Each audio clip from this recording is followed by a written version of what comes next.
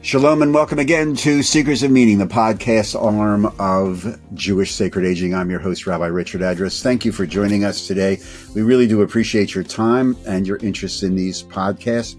If you have a suggestion about the show, the podcast, an idea, feel free to email me at rabbiadras@jewishsacredaging.com. And don't forget to check out the website, jewishsacredaging.com, and the Facebook page so you can contact and be part of us no matter where you are. We are, as you know, living in some very, very challenging and difficult times. And we are very pleased and honored to have with us on today's edition of the Seekers of Meaning TV show and podcast, Sarah McCaslin, who is the Executive Director of the Psychotherapy and Spirituality Institute in New York City. Sarah, welcome. I appreciate your time. I'm really looking forward to having this conversation. Full disclosure, we met each other on Zoom. As one does in these days, in this day and age, on some projects out of the Yeshiva University's Wurzweiler School of Social Work. And in just listening to Sarah and her contributions to the program, I was just fascinated to say, this is an amazing institute. I'd like to pursue it on the podcast. And she has been gracious enough to say, okay. And here we are. So first of all, Sarah, thank you very much for joining us. I really do appreciate this. Before we get to the spirituality thing, just for definition purposes, the Psychotherapy and Spirituality Institute of New York City, what is that? What is it? Well, we are a nonprofit with a mission to provide spiritually informed psychotherapy to individuals, couples, and families, to provide training for mental health clinicians, clergy, chaplains, interested lay people on how to incorporate spiritually informed care into practices, clinical practices primarily. And then the third leg of our mission is to provide consulting services to individual clinicians, group practices, nonprofits, and spiritual communities. We were founded in 1975 under a different name and became a 501c3 in the early 90s and took the PSI name at that point. We began primarily as a pastoral counseling center, which was kind of all the rage in the 70s, right? Pastoral counseling meant to help clergy provide for the mental health needs of their congregations, right, and assistance. Now my staff includes few people who are trained as pastoral counselors, but we all share different licenses as social workers, mental health clinicians, marriage and family therapists, and creative arts therapists. So if somebody wanted to contact you, let's get this right up front. Yeah. The website is what? psinyc.org. psinyc.org. Yeah. Cool. Thank you very much. You're a trained psychotherapist, an ordained minister. Talk to me about how you've used the concept of spirituality, since it's part of the title. Sure. You know, one of the things, I'm going to take a tangent. I'm going to come back to that. We rabbis are used to tangents. Yeah, exactly. We live in the land of tangents. Right. Yeah. So when we were starting our staff meetings this year, we run staff meetings from September till June. I gathered the clinicians around this common question, right? Like, what is spirituality? And I asked everyone to come to the meeting with their definition. So as you can imagine, there were 21 people on the screen, and there were 21 different definitions of spirituality, right? And then I have a younger clinician who decided to run the question to ChatGPT. And so ChatGPT offered a definition. It was very similar to some of the ones. Then this clinician gave ChatGPT the definitions that we had come up with. And so then ChatGPT provided a second definition that had incorporated language and imagery from all of our definitions and came up with another comprehensive one. And I meant to bring it today, and I can email it to you. It's fascinating. And then once we had all of these, right, this recognition that as an institute of clinicians, every single one of us has a different definition of spirituality. So then the second question became, does it matter? Do we need to be working from a singular definition of spirituality? If so, how do we achieve that? And if not, then how do we speak to one another from these different definitions, right? And this is important to us because if we're going to be doing the spiritually informed work with our clients,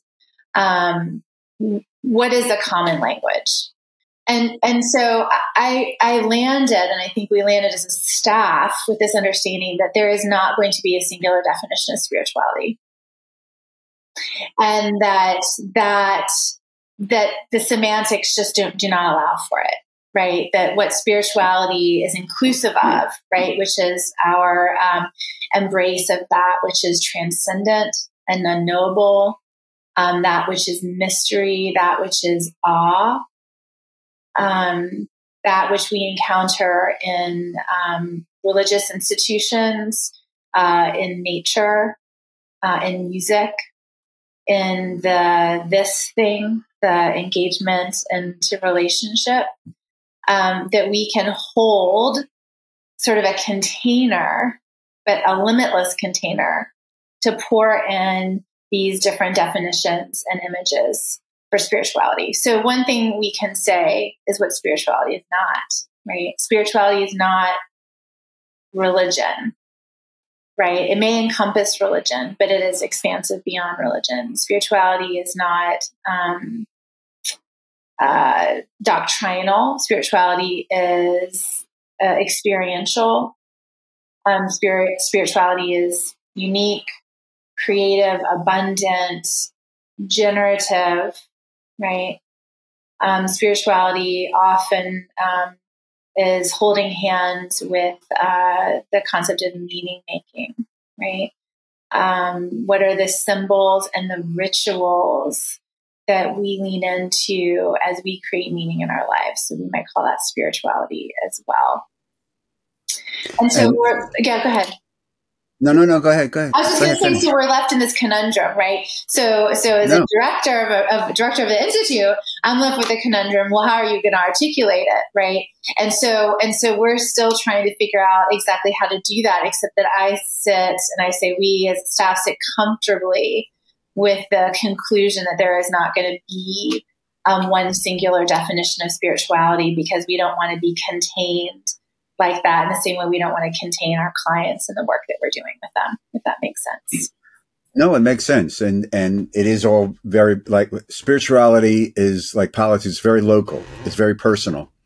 And it's one of the challenges and joys in many ways, because it is personal and you learn. Anyway, yeah. You don't need I'll add one more thing. And I get Strom Thurmond confused with the other guy who said about pornography, I can't define it, but I know it when I see it.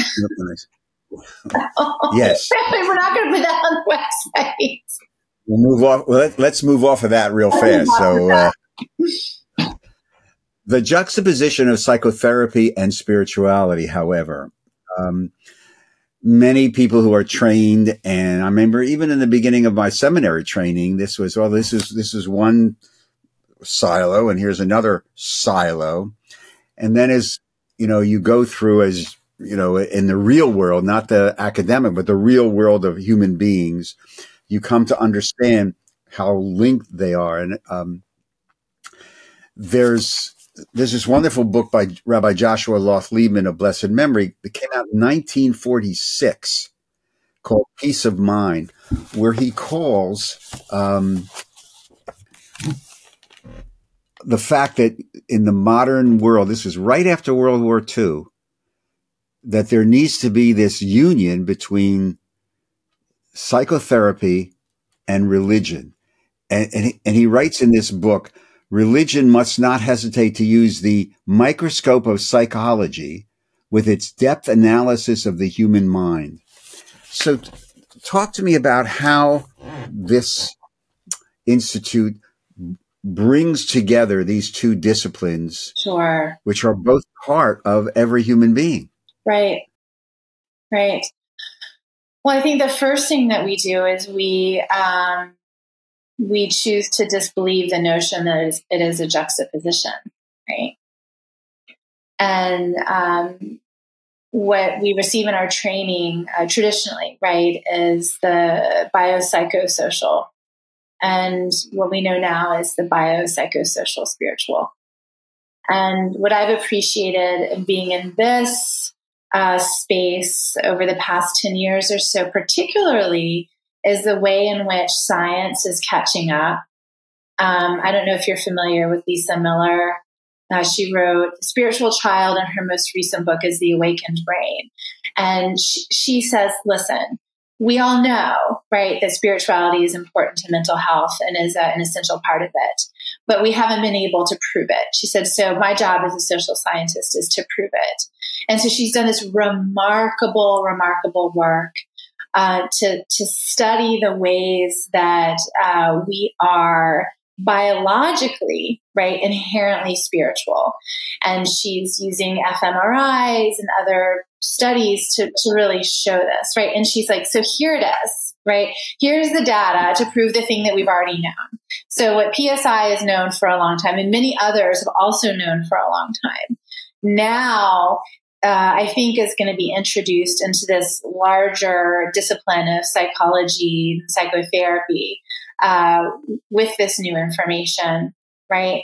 And so for us as healers, right, as mental health clinicians, as healers, we're looking for wholeness, and wholeness involves the whole person, is what you were saying already.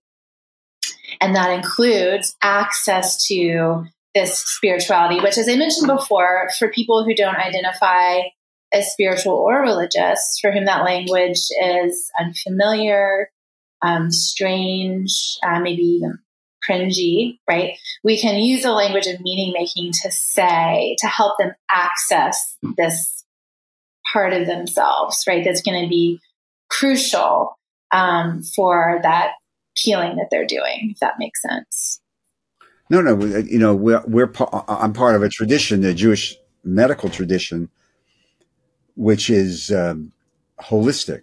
I mean, if you go back to Maimonides, even in the 12th century, he understood, he was a practicing physician, but he understood there was this inherent linkage between the mind, the body, and the spirit. And his writings are unbelievable about even the role of the physician to examine a person's psychological makeup before they deal with the physical complaint that brings them into the office. 12th century. It's unbelievably brilliant. Right. The research that you alluded to, there's a gentleman across the river here I'm outside of Philadelphia.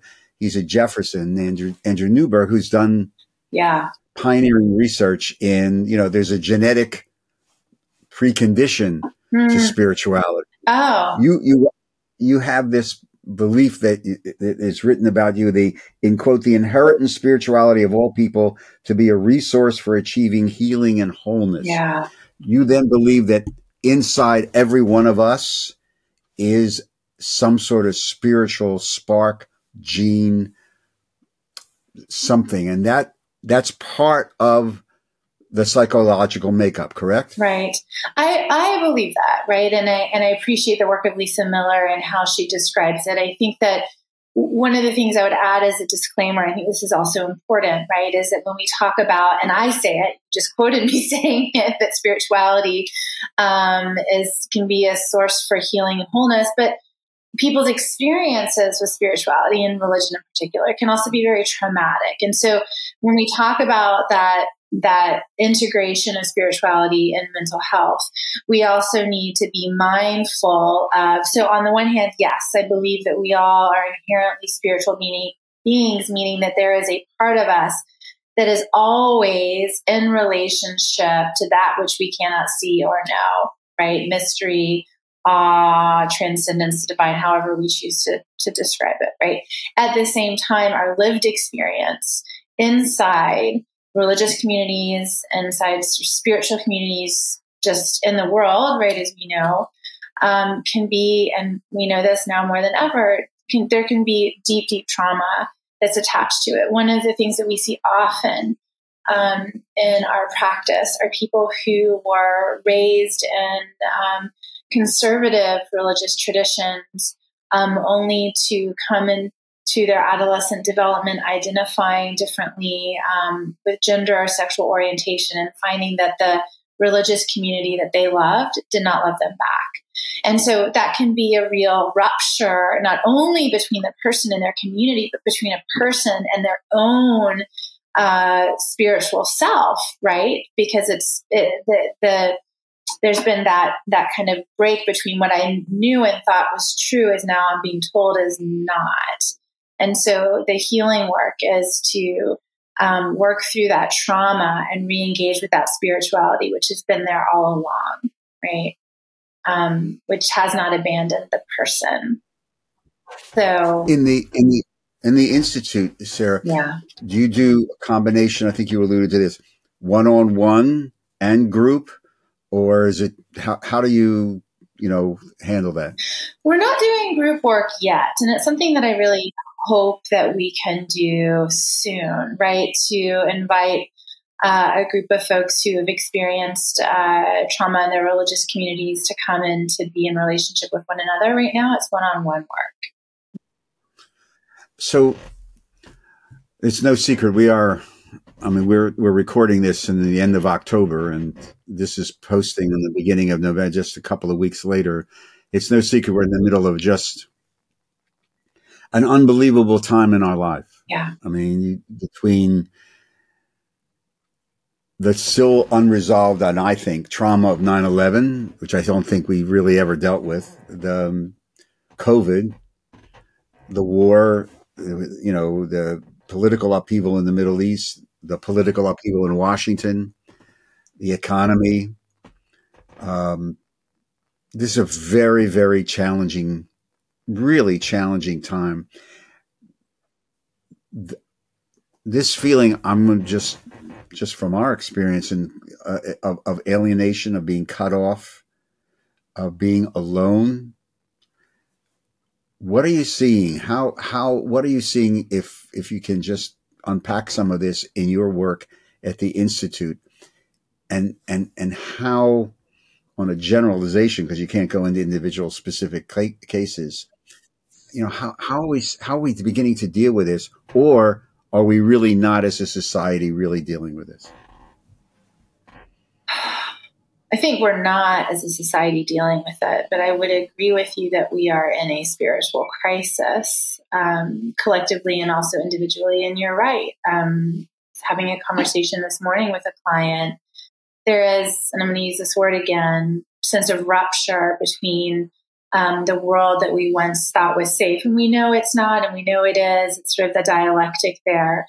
But has been sort of displayed to us in new and violent and terrible ways, and can sever us from that sense of meaning, that kind of confidence or security or grounding in that which is bigger, and for many people in the future, which has yet to be revealed, right? Which is not for all people.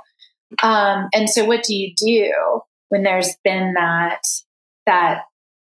severing? Right. And if you add to the political and religious complexities around it that may be very specific to an individual and their own identity. And I really appreciate you mentioning the connection to both COVID and 9/11 and other geopolitical realities, that we are in a lot of ways fragile. Right. And so, because I believe in the inherent spirituality of all people as a source for healing and wholeness, when you see that there are so many people who have trouble accessing that, right, you end up with this dislocation, this sort of dissociation, to be kind of at sea without that source of grounding that is what we need in order to survive what we're experiencing right now, right? And I imagine you can speak more to this than I can, but I think how relevant is Viktor Frankl's work at this time, right? Which is when the very worst is happening, what does it mean to find your groundedness and rootedness in that which cannot be compelled or destroyed or severed? Right. It's, Frankl's underlying theme of hope and from emerging from the camps.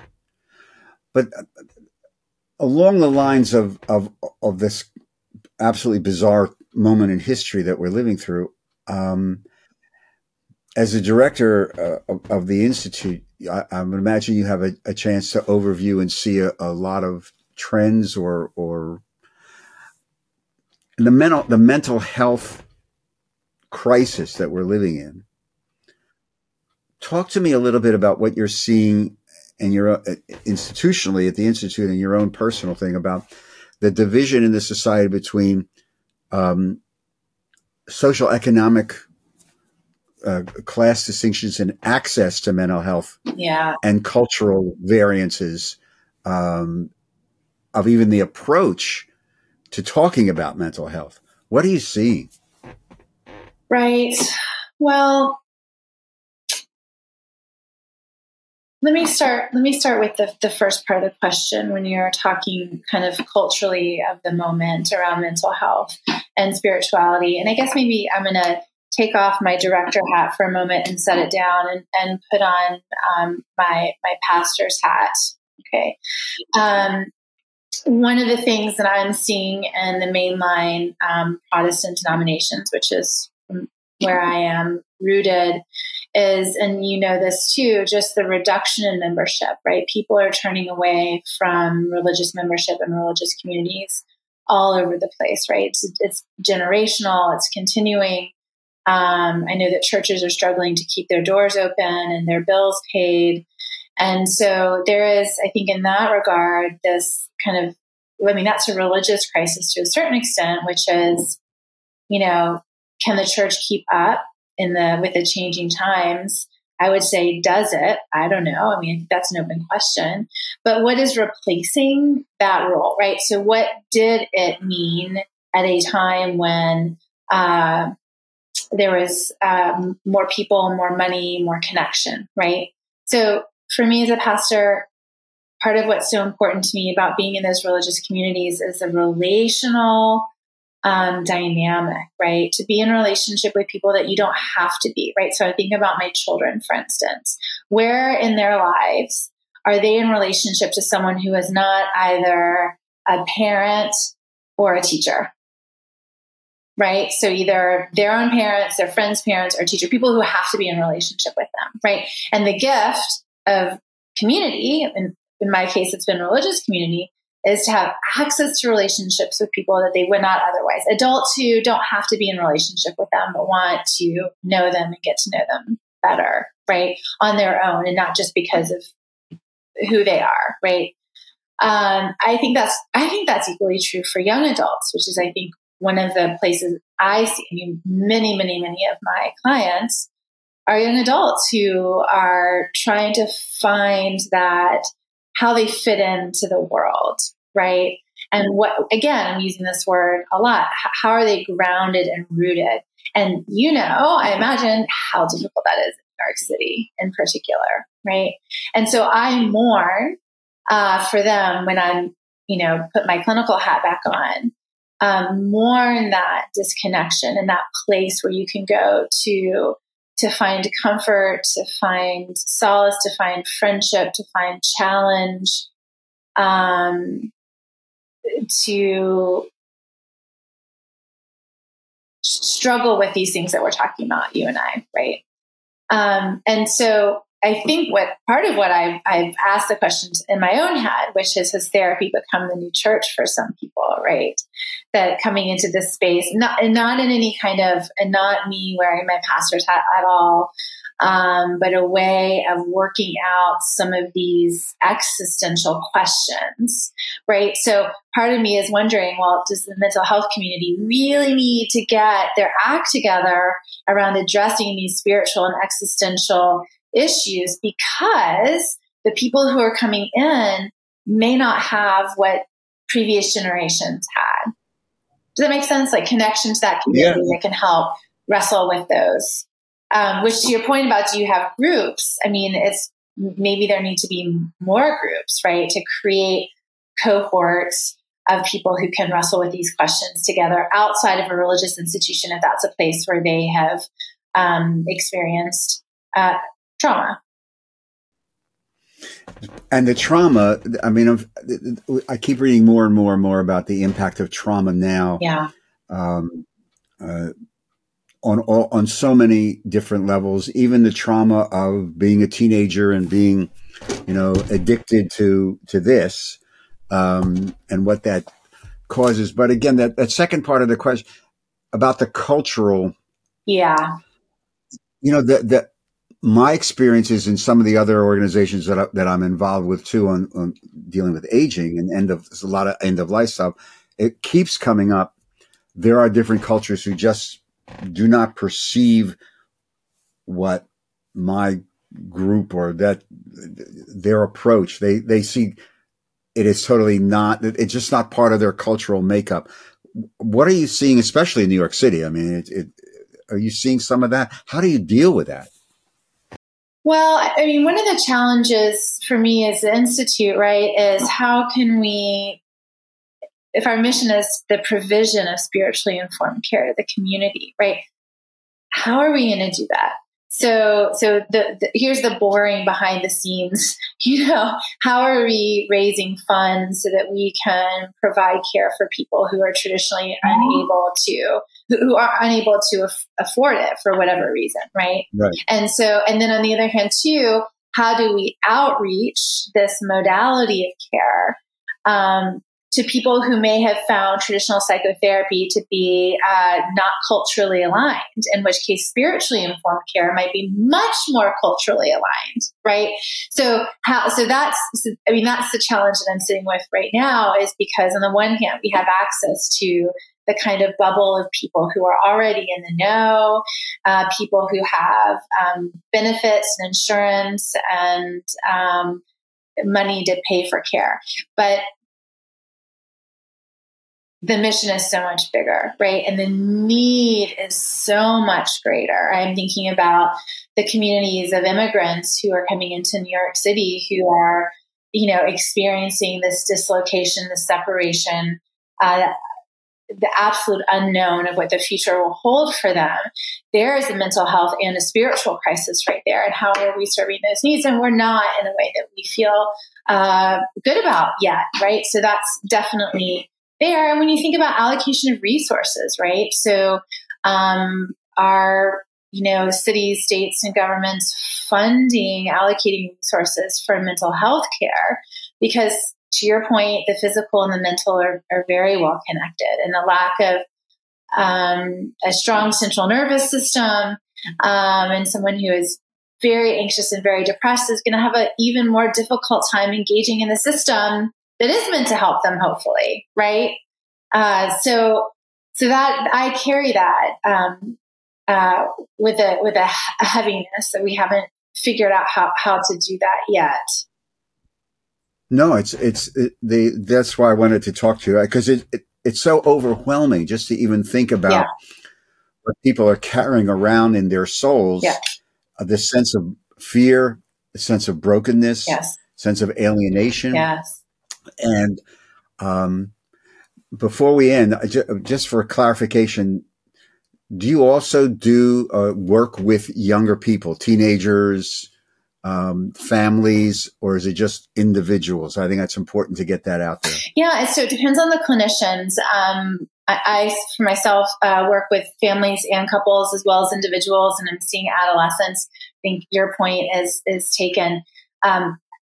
Wow, our teenagers coming out of COVID. I think for myself, I would say I came out of COVID and feel like I've recovered. I've kind of gone back into the life I had and feel quite well.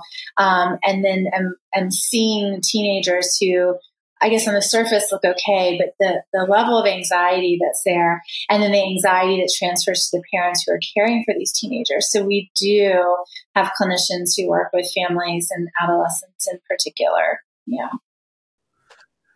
Sarah McCaslin, who is the executive director of the Psychotherapy and Spirituality Institute in New York. Thank you very, very much. This is, it's overwhelming. I mean, I stand in awe before the fact that you are the executive director of this. And how big is your staff? Well, we're growing. So I have to say, we've grown so much just in the past couple of years. And so we're a staff of 20, which is great. We are open to growing even larger than that. And I'll say, I haven't put a sign out saying we're hiring, but people keep calling and saying, I spoke with a psychologist this morning who said, I just saw something you wrote online and I've been missing this connection. They feel, to your point, siloed. Can you tell me more? And so that's very, very exciting. So real fast again, if someone is sitting out there and saying, this is something I would really like to be part of, or I need some help. Yes. The website is psinyc.org. Now, as a reminder, and as always, if you are in crisis, please go to the emergency room. Otherwise, for those who are interested in beginning therapy, people wanting to get to know us more, psinyc.org, and there's an easy way for you to connect. Yeah. And another technical question. Yes. I'm sitting in Michigan. I thought you were in South Jersey. No. This is my bad. Okay, I am in South Jersey. Somebody sitting in Michigan hears this, sees this. I really would like to connect for a therapeutic. Do you do teletherapy? And is there licensing issues that I can't treat you because you're in Michigan or New Jersey? Let's get that out there too, because somebody may want to know. Richard, thank you so much for that. That is correct, that we are only able to treat people whose feet are on the ground in the state where we are licensed. And so for my staff, that is New York, one in New Jersey, one in Pennsylvania. So that's good. That's why I wanted to get that out there, because I know there are some differences in all that. It's good to know. There are other ways to get involved with what we're doing. And we run trainings for clinicians, but other things we're doing, a breath work and meditation course that is open to anybody. We'll be doing mindfulness-based courses over the year. So there are other ways to get involved. To your knowledge, are there any similar institutes like yours in other cities around the United States? The ones that I know of are more about education and training, not the direct clinical work. I know Blanton Peel, but that's also here in New York City. But my guess is that's going to start changing. And I think that there are clinicians all over the place that are beginning to incorporate spirituality into their practices. Sarah, thank you very, very much. I really do appreciate and just good luck. And I hope to run into you on someplace. Yes, this is my pleasure. What a short conversation, Richard. I wanted to ask you questions next. We can set that up some other time, but I appreciate it very much. Take care of yourself. Stay healthy, okay? That's the most important thing right now. Thank you. You take care. And to all of you, thank you very, very much for joining us on today's edition of Seekers of Meaning, the podcast and TV arm of Jewish Sacred Aging.